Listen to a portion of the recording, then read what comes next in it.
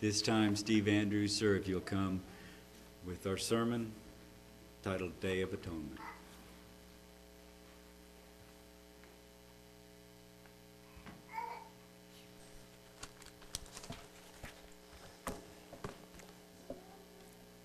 This is a wonderful day to be here. And as the first message, Curtis, this is an interesting day. Couched between a time of judgment on the earth, being the Feast of Trumpets, and a time in which we are commanded to rejoice at the Feast of Tabernacles. We have a day called the Day of Atonement. And that's what we're here today to talk about. It's a very interesting day, and there's a lot to it, a lot of information in the Bible about atonement. And what we will be looking at different things on this day. The fact that it's a holy convocation. There was a special sacrifice on this day. This is also the time that Jubilee will be declared. And I'm assuming that Jubilee will be declared in the kingdom of God when we know what day to actually declare that. This is a day when the high priest works, where everybody else is supposed to be resting and fasting. He's fasting, but he's working. And some of the other priests are also working today, as our high priest is working today.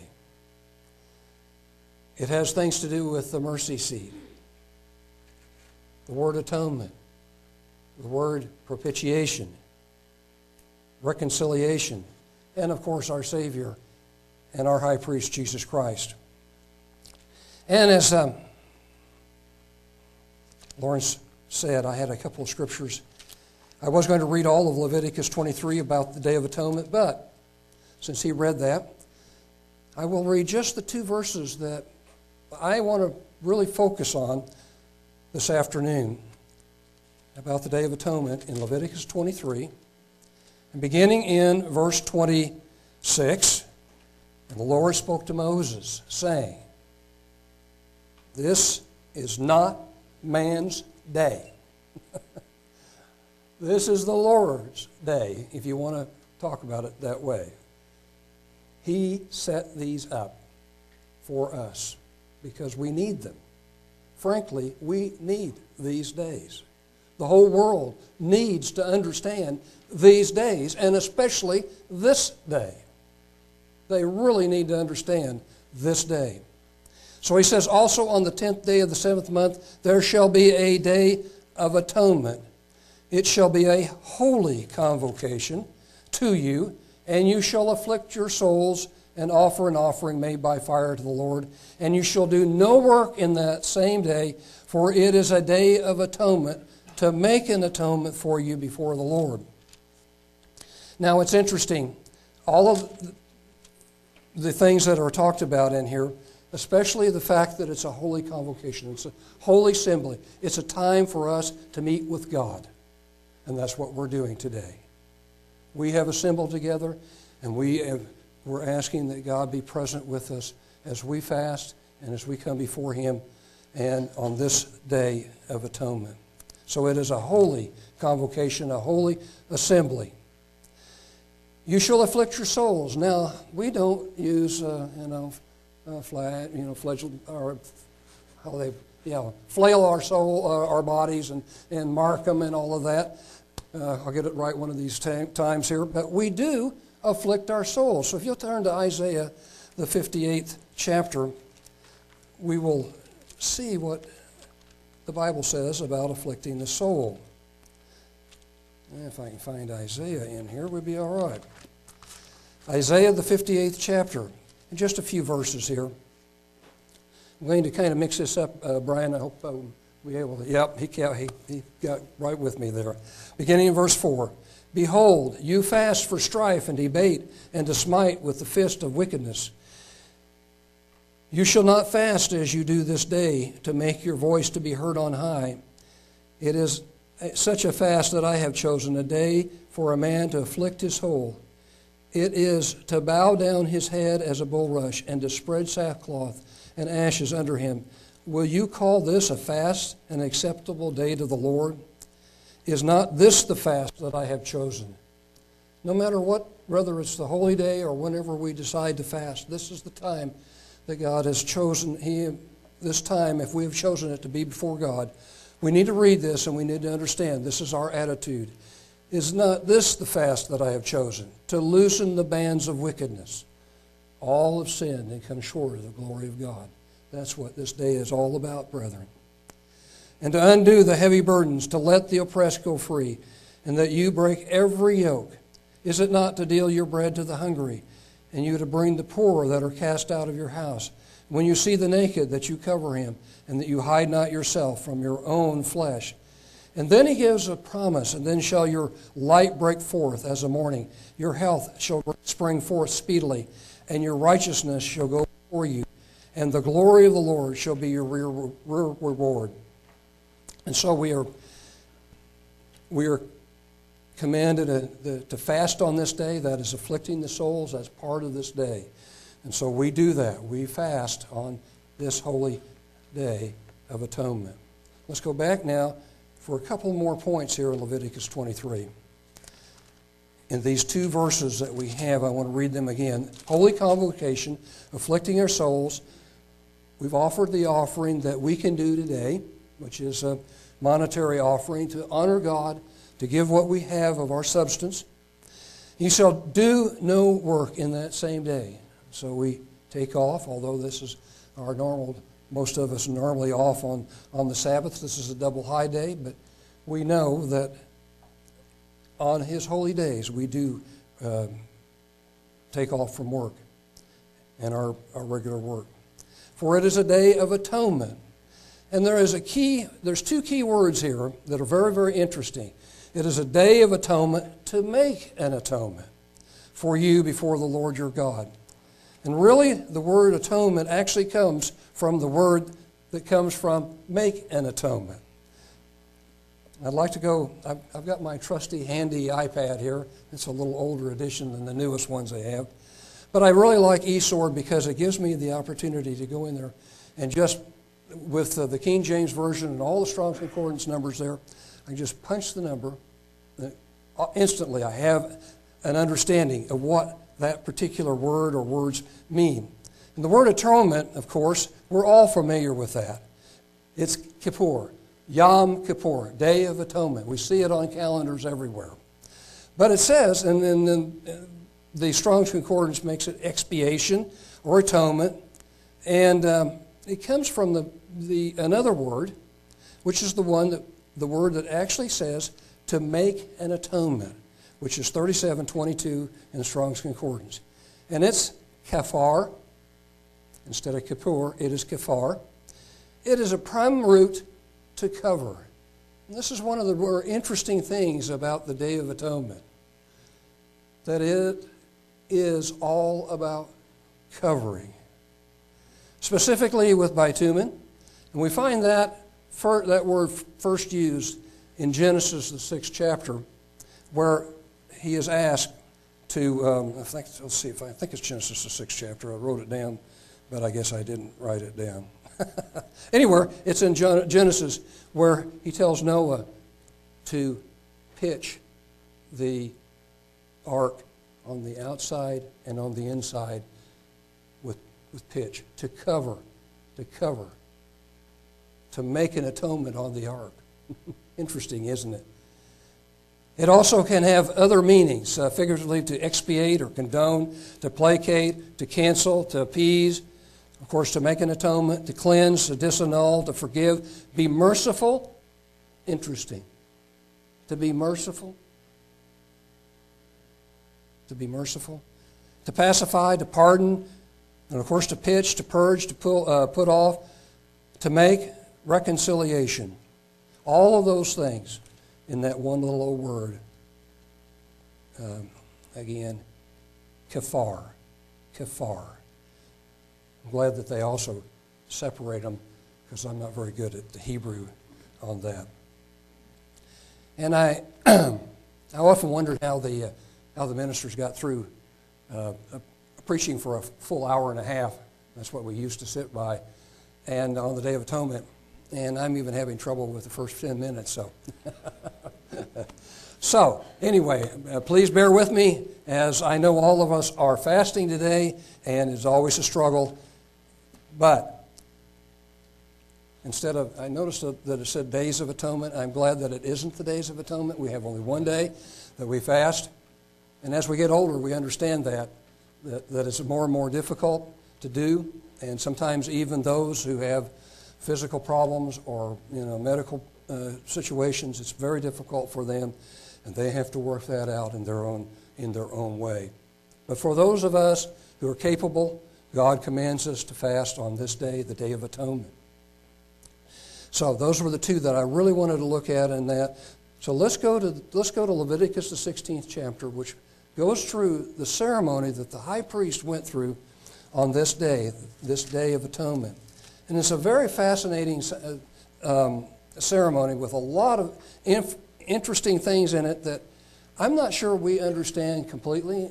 We have a traditional understanding of it, and we'll talk a little bit about that. We'll also talk about what I think stands out in these chapter 16, because it's mentioned 13 times. And when you mention something over and over and over again, the emphasis must be in that particular area, and not to discount some of the other things that we'll talk about. So as we look at chapter 16, the Lord spoke to Moses after the death of the two sons of Aaron, when they offered before the Lord and they died. So they went in, when it wasn't the Day of Atonement, it wasn't for them, they offered in there. Lightning, power came down from God. I wouldn't say lightning, but it was probably just power from God, and destroyed both of them. And they were told not at all to mourn over them. They were not supposed to be in there. So he warns. He says, this is only for the high priest. Speak to Aaron your brother that he come not at all times into the holy place within the veil before the mercy seat, which is upon the ark, that he die not, for I will appear in the cloud upon the mercy seat. All of this are types, of course, that look forward into the kingdom, look forward into the heavenly realm, and look forward to the kingdom of God. Thus shall Aaron come into the holy place with a young bullock for a sin offering and a ram for a burnt offering. He shall put on the holy linen coat. As was mentioned earlier, there are many different changes of garments in there. And that's for a purpose and a reason. And there's a lot of cleanliness that goes on. God wants cleanliness. He wants these garments, specific garments, as they come before Him on this holy day, because it's a very holy day. He shall put on the holy linen coat, and he shall have the linen breeches upon his flesh. He shall be girded with a linen girdle and with a linen mitre. Shall he be attired? These are the holy garments. Therefore shall he wash his flesh in water and put them on. And he shall take of the congregation of the children of Israel 2 kids of the goats for a sin offering, and 1 ram for a burnt offering. And Aaron shall offer his bullock for a sin offering, which is for himself, and make an atonement for himself and for his house. So this is the first word, to make an atonement, the kafar. To cover, to expiate, an atonement. Make an atonement. He shall take 2 goats and present them before the Lord. Now here are the 2 goats. Traditionally, we look at this, and I'll read this and then we'll talk about the traditional one. Traditionally, we look at this as, and we'll read it here, and he shall take the 2 goats and present them to the Lord at the door of the tabernacle of the congregation, and Aaron shall cast lots upon them, upon the 2 goats, 1 lot for the Lord and the other lot for the scapegoat, or the Azazel, as the Hebrew is. And Aaron shall bring the goat upon which the Lord's lot fell and offer him for a sin offering. But the goat on which the lot fell to be a scapegoat shall be prepared alive before the Lord to make an atonement. Again, this one also is to make an atonement. And it's an interesting thing that live goat also makes an atonement. with him, and to let him go for a scapegoat into the wilderness. Aaron shall bring the bullock of the sin offering, which is for himself, and shall make an atonement for himself and for his house. Kill the bullock of the sin offering, which is for himself. He shall take a censer full of the burning coals of the fire from off the altar before the Lord, and his hands full of sweet incense beaten small, and bring it within the veil. Remember, the veil is closed at all times. There is no one to go in that veil except for the high priest once a year on the Day of Atonement. We understand what happens in the future. We'll get to that here in a little bit. Beautiful way that God points us to Christ, points us to reconciliation, points us to holiness, His holiness. And even in this, we can glean a great deal from how this service helps the children of Israel for their sins to be covered, because that's what it means, to cover those sins. We understand that death was the penalty for killing someone was death. The penalty for adultery was death. So these, leaves a few of those sins that aren't covered, but other sins will be covered in this ceremony, this part of this ceremony. And so let's go on here. He shall take the censer full of burning coals off the fire from the altar before the Lord, and the hands full of sweet incense beaten small, and bring it into the veil. He shall put the incense upon the fire before the Lord, that the cloud of the incense may cover the mercy seat that is upon the testimony, that he die not. And he shall take of the blood of the bullock and sprinkle it with his finger upon the mercy seat eastward, and before the mercy seat shall he sprinkle of the blood with his fingers 7 times. Then shall he kill the goat of the sin offering that is for the people, and bring its blood within the veil, and do with that blood as he did with the blood of the bullock, and sprinkle it upon the mercy seat before the mercy seat. And he shall make an atonement for the holy place. So now we have, he makes an atonement for himself, and now he begins to make an atonement for the rest of the things, the holy place, because of the uncleanness of the children of Israel, and because of the transgressions in all their sins, and so shall he do for the tabernacle, the congregation that there remains among them in the midst of their uncleanness. And so what we're seeing here is the atonement for the sins of the children of Israel, and the cleanness that will result from this sacrifice. There shall be no man in the tabernacle of the congregation when he goes to make an atonement in the holy place, until he has come out and have made an atonement for himself and for his household and for all the congregation of Israel. So he's making this for all the congregation of Israel. And he shall go out on the altar before the Lord and make an atonement for it, and shall take of the blood of the bullock and the blood of the goat, and put it upon the horns of the altar round about. And he shall sprinkle of the blood upon it with his finger 7 times, and cleanse it, and hallow it from the uncleanness of the children of Israel. So this points to the fact that they have sinned. They need mercy, they need expiation, they need atonement. And all of this is for that. And when he has made an end of reconciling the holy place and the tabernacle and the congregation and the altar, he shall bring the live goat. And Aaron shall lay his hands upon the head of the live goat and confess over him all the iniquities of the children of Israel, and all their transgressions and all their sins, putting them on the head of the goat. And you shall send them away in the hand of a fit man into the wilderness. Now, it's interesting that we see, typically we see Satan in this situation, because we could go back into Revelation, the 20th chapter. You want to turn right there. It's interesting that the high priest puts the sins on him, but he does not take the goat. He does not leave the temple. There is what is called a fit man. And if you go back to Revelation, the 20th chapter, you see that Satan is not handled by Jesus. He's not touched by, he's touched by an angel. I saw an angel come down from heaven, having the key to the bottomless pit and a great chain on his hand. And he laid hold on the dragon, that old serpent which is the devil and Satan, and bound him 1,000 years, and cast him into the bottomless pit, and shut him up, and set a seal upon him, that he should deceive the nations no more, till the 1,000 years should be fulfilled. And then, of course, he's going to be loose for a very short season. And so we have seen this connection between this Azazel goat and the sins being put on it, although it doesn't say anything about that there. But that's been the way that we've looked at that. And so I'm going to leave it at that. But we also understand from some others that that our Savior took our sins to the cross. And he died for us. You know what it says there in the Scriptures, that the Father gave the Son for our sins, and he died for us.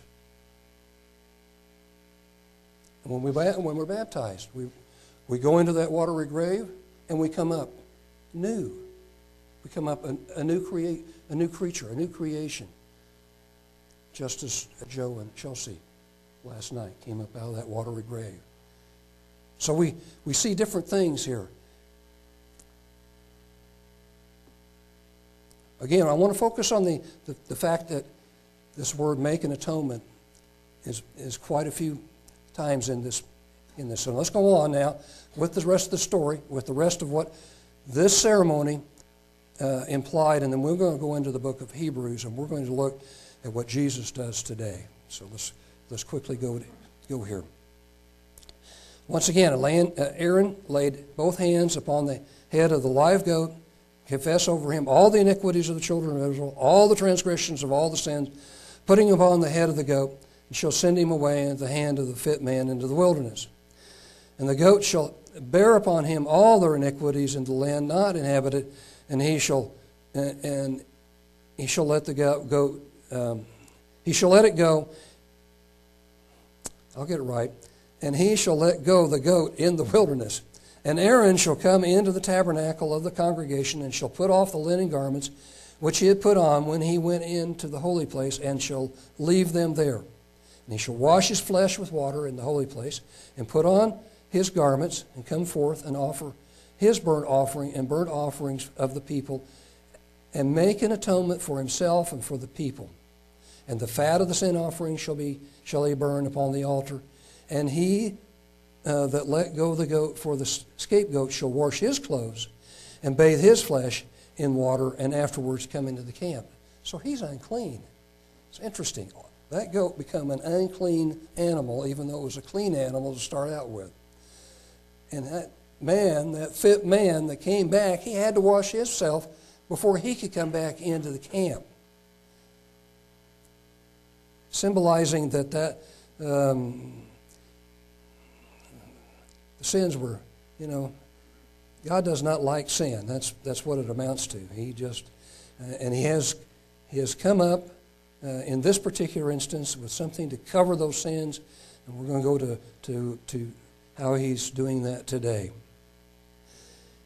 Let's continue on here in what verse did I finish up on? 26. So let's go to verse 27.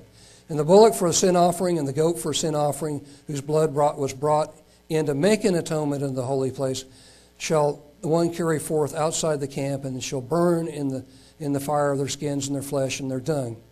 And he that burns them shall wash his clothes and bathe his flesh in the water, and afterwards he shall come into the camp. And this shall be a statute forever to you, that in the 7th month, on the 10th day of the month, you shall afflict your souls, and do no work at all, whether it be one of your own country or a stranger that sojourns among you. For on that day shall the priest make an atonement for you. He shall make an atonement for you to cleanse you, that you may be clean from all your sins before the Lord. It shall be a Sabbath of rest to you. You shall afflict your souls by the statute forever. And the priest whom he shall anoint and whom he shall consecrate to minister in the priest's office in his father's stead shall make the atonement, and shall put on the linen clothes, even the holy garments. And he shall make an atonement for the holy sanctuary. He shall make an atonement for the tabernacle of the congregation, and for the altar. And he shall make an atonement for the priests, and for the people of the congregation. Understand all of the different things, the responsibilities that he has to make an atonement for, because it's very important as we look into the future. And this shall be an everlasting statute for you, to make an atonement for the children of Israel for all their sins once a year. And he did as the Lord commanded Moses. Before we go on to Hebrews, which is where I want to go, I'd like to go to Leviticus, the 25th chapter, because there's going to be a great time. I think this is Leviticus 25 I want to go to.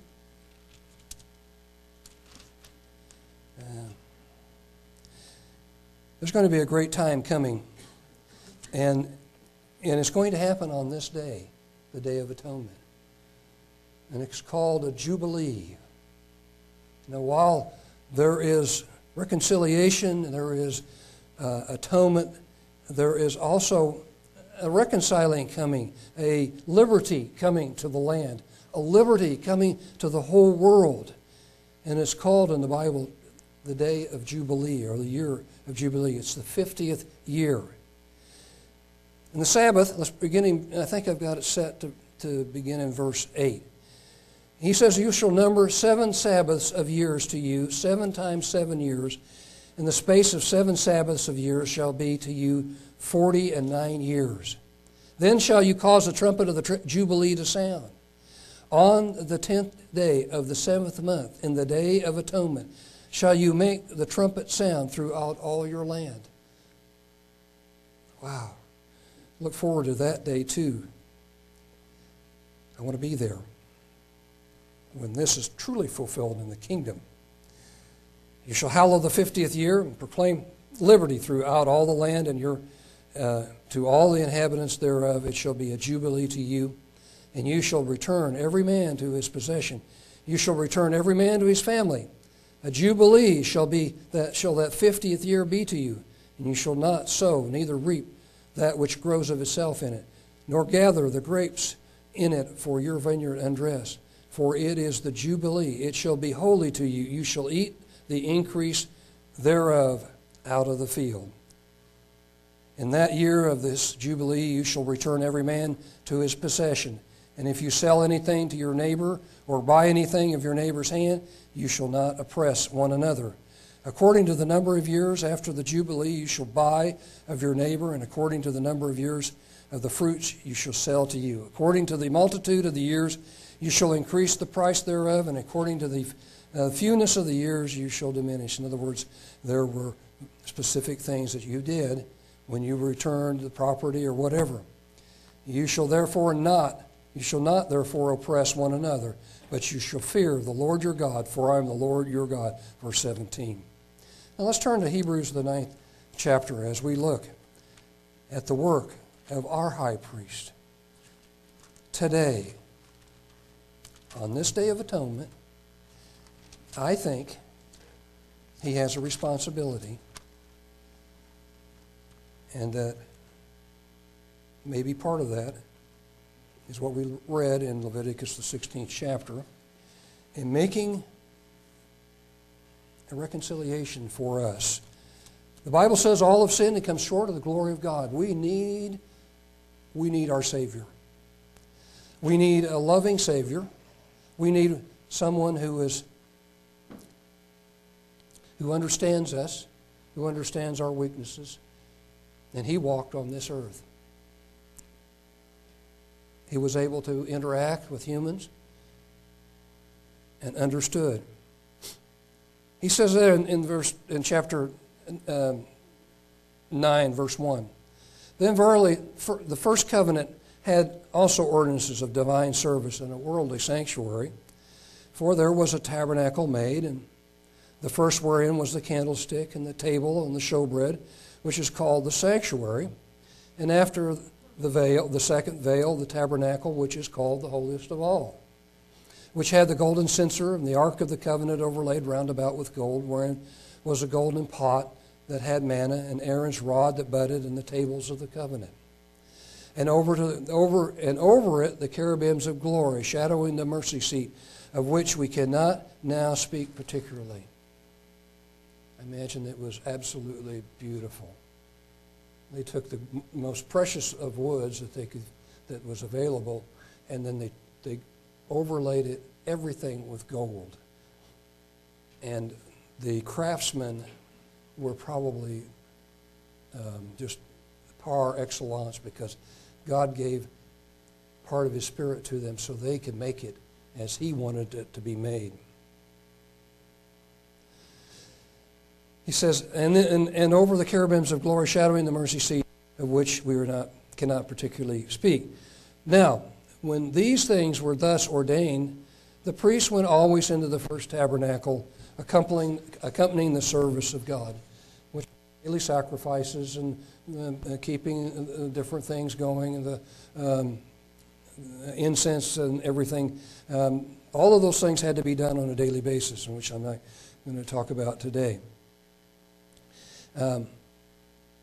But into the second, the high priest alone, once every year, not without blood. So on the Day of Atonement, that high priest would go in to that veil, which he offered for himself and for the errors of the people.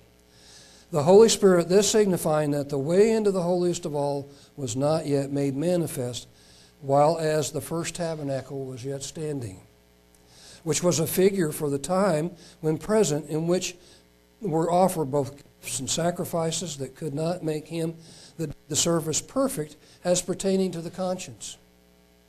Yeah, I had to do it over and over again, and which stood only in meats and drinks and different washings and carnal ordinances imposed upon them until the time of Reformation. But Christ being come a high priest of good things to come. I remember several years ago I heard this I was just listening to it rather than reading it. I was listening to it. And one of the things that really comes out when you listen to the book of Hebrews, and especially when you get to 9 and 10 and different ones, is this part here where it says, become a high priest of good things to come, by a greater and a more perfect tabernacle, not made with hands, that is to say, not of this building. Those things seem to just jump out at you. It's a better way. It's something that God had already planned. He wanted it to be in place for you and I, for the future. Neither by the blood of goats and calves, but by His own blood. He entered in once into the holy place, having obtained eternal redemption for us. He obtained eternal redemption for us.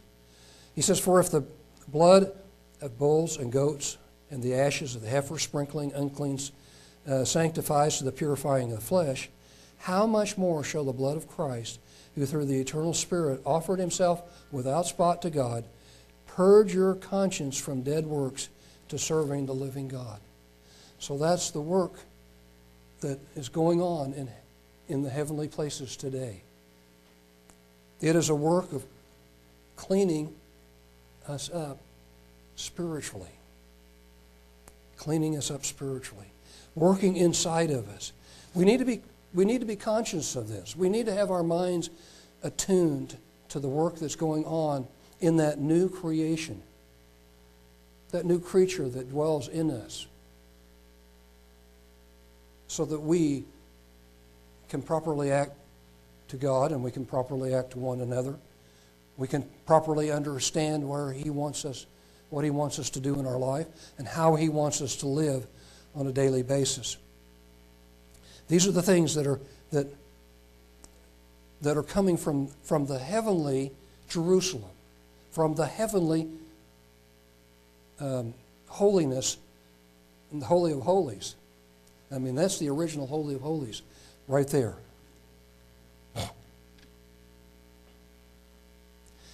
And for this cause, He has made the mediator of the New Testament, or New Covenant, that by means of death, for the redemption of the transgressions that were under the first covenant or testament, that they which are called might receive the promise of an eternal inheritance.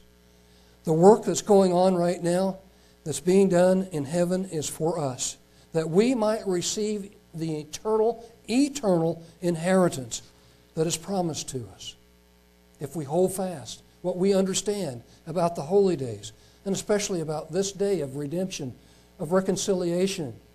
These are so important that we come to a better and deeper understanding of them. For where a testament is, there also must be a necessity be the death of the testator. For a testament is of force after men are dead. Otherwise, it has no strength at all while the testator lives. Whereupon neither the first testament was dedicated without blood. For when Moses had spoken every precept to all the people according to the law, he took the blood of the calves and of the goats with water and scarlet wool, hyssop, and sprinkled both the book and all the people, saying, This is the blood of the testimony which God has enjoined to you. Moreover, he sprinkled with blood both the tabernacle and all the vessels of the ministry. And almost all things are by the law purged with blood, and without the shedding of blood is no remission. And we see in that Leviticus the 16th, in that ceremony, or that what he had to go through, all of it was the blood sacrifices. He had to bring that blood into the sanctuary. He had to bring that blood all the way into the Holy of Holies. He had to sprinkle that blood on everything for the cleansing of the children of Israel. And it says here that has not stopped. It was therefore necessary that the patterns of things in heaven should be purified with these, but the heavenly things themselves with better sacrifices than these. For Christ has not entered into the holy places made with hands, which are figures of the true, but into heaven itself, now to appear in the presence of God for us. It is a work of his ministry as our high priest to appear before God for you and I. For then he must have often have suffered since the foundation of the world. But now, once in the end of the world, has he appeared to put away sin by the sacrifice of himself. And as it is appointed to men once to die, but after this the judgment, so Christ was once offered to bear the sins of many, and to them that look for him shall he appear the second time without sin to salvation.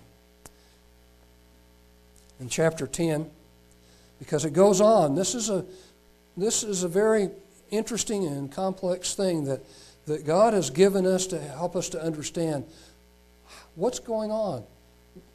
Why do we come to the Day of Atonement? What's the point? Why are we here? Why are we humbling ourselves? Why do we sacrifice this time when we could be out being in the world?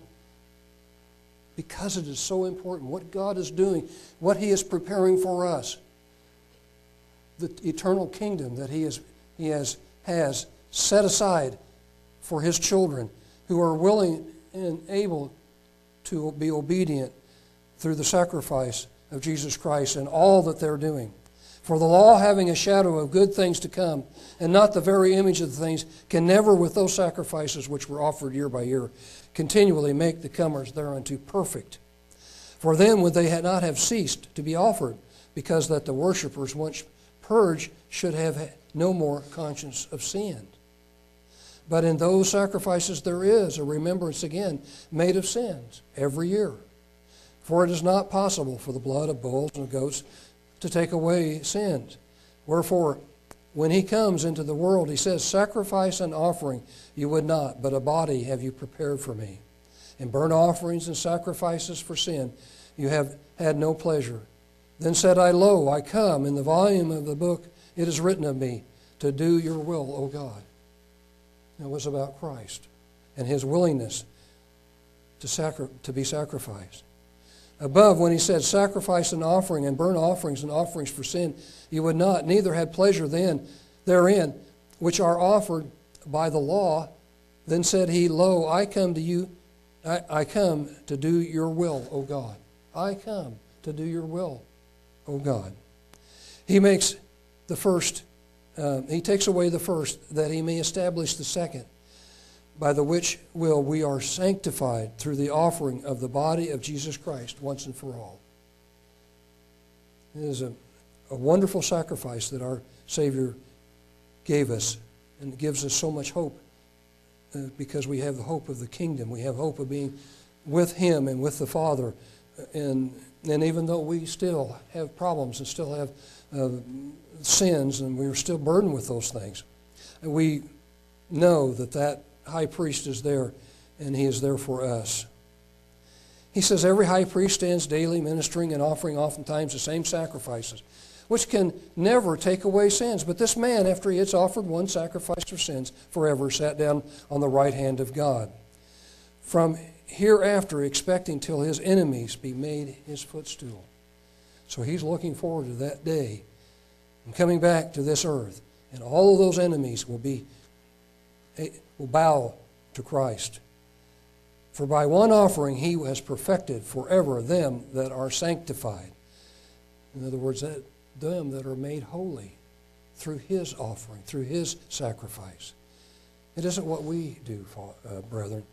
It is what the Father, in forgiving us and giving us a hope of the kingdom. Whereof the Holy Spirit also is a witness to us, for after that he had said before, this is the covenant that I will make with them after those days, says the Lord. I will put my laws into their hearts and into their minds, and I will write them. And their sins and their iniquities I will remember no more. You know, maybe that looks back to that goat where all of those sins are moved away. I will remember them no more. They go into the wilderness. They're not a part of my clean and holy brethren and children, my clean and holy children. They're not a part of it. I have removed them from my sight. Having therefore, brethren, boldness to enter into the holiest by this blood of Jesus, by a new and living way which he has consecrated for us, through the veil, that is to say, his flesh. He's opened that veil up.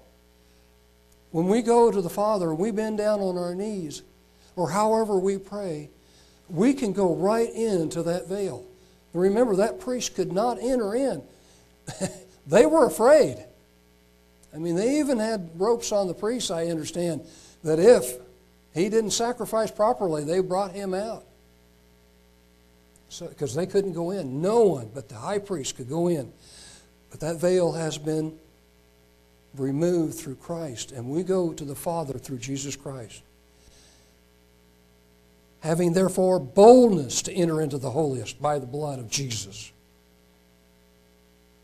by that new and living way which he has consecrated for us through the veil, that is to say, his flesh, and having a high priest over the house of God, let us draw near with a true heart and the full assurance of faith, having our hearts sprinkled from an evil conscience and our bodies washed with pure water. You see, it looks back, doesn't it?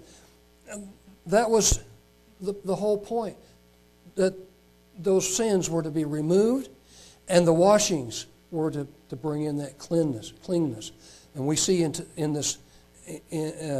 Hebrews here, we are to draw near with that pure heart, with that true heart, with full assurance of faith, not to be skeptical of the Holy Spirit that's been given to us, but to have full assurance of the faith of that we have that Spirit dwelling in us, and we have that hope that when either Christ returns or we die, that we are going to be in the kingdom of God with the Father and with the Son. Sprinkled from an evil conscience and our bodies washed with pure water. Let us hold fast the profession of our faith without wavering, for he is faithful that promised. Let us consider one another to provoke to love and to good works, not forsaking the assembling of ourselves together as the manner of some is, but exhorting one another so much more as you see the days approaching. We are living in some very troubling times. This is a very difficult world that we live in, and we may be facing more trials and more tribulations as as some of these very horrible diseases come into our nation. And it's hard to know why we didn't think about leaving them where they were having problems. But now that what's in our nation, we say, oh, we can take care of it. But we don't know. We just have to trust that God will take care of us and provide for us, even in troubling times that might be coming. As it says, not forsaking the assembling of ourselves, but exhorting one another. For if we sin willfully after that we have received the knowledge of the truth, there remains no more sacrifice for sins. We had one sacrifice, our Savior, Jesus Christ. We accept Jesus Christ as our personal Savior when we're baptized. We actually say that. We ask, have you accepted Jesus Christ as your personal Savior? Have you repented of your sins? We ask those questions. And so we expect those things, if they answer in the affirmative, that they are going to live in that way. He says, though, be fearful, but a certain fearful looking for judgment and fiery indignation which shall devour the adversaries.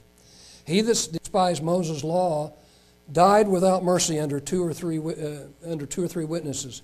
How much sore punishment, suppose you, shall he be thought worthy, who has trodden underfoot the Son of God, has counted the blood of the covenant wherewith he was sanctified, an unholy thing, and has done despite to the Spirit of grace. And of course, that is that would truly be the unpardonable sin, because they have just denied the sacrifice of Jesus Christ. For we know him that has said, vengeance belongs to me, I recompense, says the Lord. And again, the Lord shall judge his people. It's a fearful thing to fall into the hands of the living God. Fear.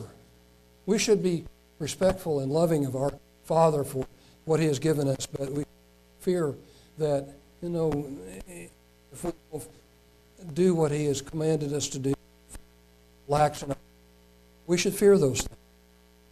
But call to remembrance the former days in which, after you were illuminated, you endured a great fight of afflictions, partly while you were made a grazing stock, both by reproaches and afflictions, and partly while you became companions of them that were so used.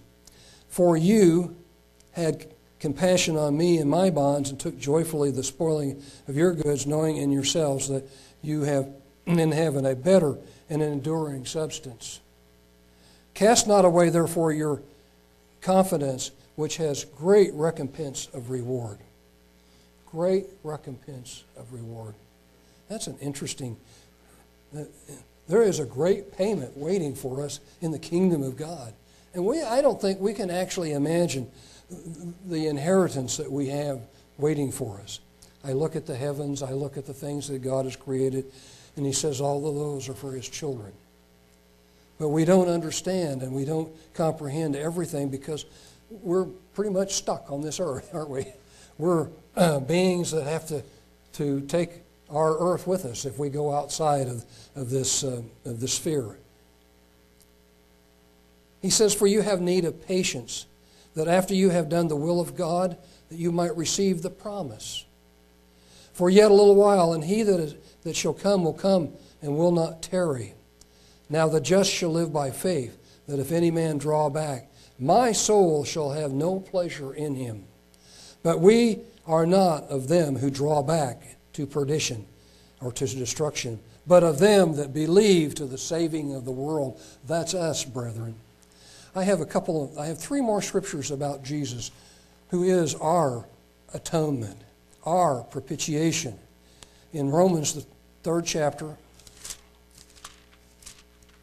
we see that he is doing his work as a high priest in heaven, and he is also the sacrifice. He is also the atonement. He has taken all of those responsibilities. 3 in verse 25. Whom God has set forth to be a propitiation. Now let's see. Let's go to verse 23. For all have sinned and come short of the glory of God, being justified freely by his grace through the redemption that is in Christ Jesus, whom God has set forth to be a propitiation through faith in his blood to declare His righteousness for the remission of sins that are passed through the forbearance of God. So we see what they did in Israel, in the tabernacle, then in the temple. Those are all gone. But it's still going on, because Christ is our high priest and He is our atonement. And He is there for the remission of sins that are passed through the forbearance of God. He is at the right hand of the Father. And we can be very, very thankful for that. We can rejoice on this day. We can rejoice that there's only one day, and not days of atonement. As Miriam will get on the phone with her brother in Oregon, and I'll be back there just, my head's hurting, and I'm just really thirsty as the day gets close to the end, and she's sitting there talking and talking and talking, and an hour will go by, and the sun's been down for an hour, and they're still talking, and another hour will go by. I've had everything. I've had, water and coffee and everything I wanted to eat, and she's still on the phone talking. So I don't know how she does it, but they both seem to have a thing about talking on the Day of Atonement that goes on for a very long time. All right, 1 John 2 and verse 2, I guess. 1 John 2:2. My little children, verse 1. I like this. My little children, these things write I to you, that you sin not. And if any man sin, we have an advocate with the Father, Jesus Christ the righteous. And He is the propitiation for our sins. He is the appeasement, the legal satisfaction, the atonement, whatever you want to call it. He is that very special sacrifice for our sins, and for ours only. And not for ours only, but also for the sins of the whole world. Because that's what it's all about. God wanted to start out with Israel, and He wanted them to shine throughout the whole world.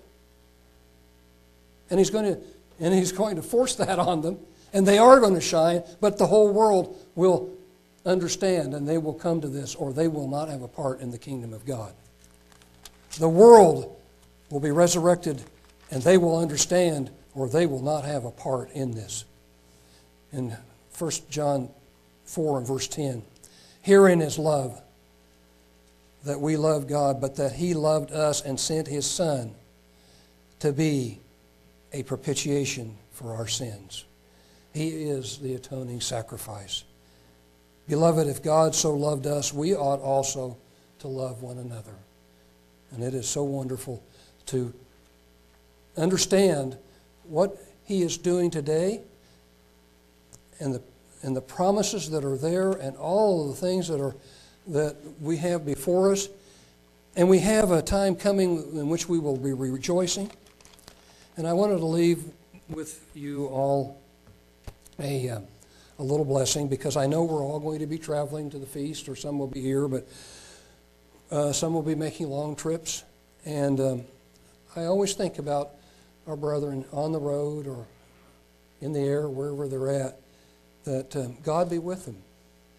And there was a blessing that was left in the Bible for the priests. I'm not a priest, but I always think that it's a wonderful thing, because we won't be meeting each other again until after the feast. We won't have, we will all go our different ways, or we'll be in Branson or wherever, and we'll be rejoicing, but then we'll come back. But I want you to know that God really does love you, and He has given us a wonderful blessing. He says to bless and keep you.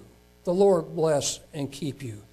The Lord make His face to shine upon you and be gracious to you. And the Lord lift up His countenance upon you and give you peace. And may you rejoice and enjoy the rest of this Day of Atonement for what it means. And may you rejoice and enjoy the Feast of Tabernacles as it's coming up very, very shortly.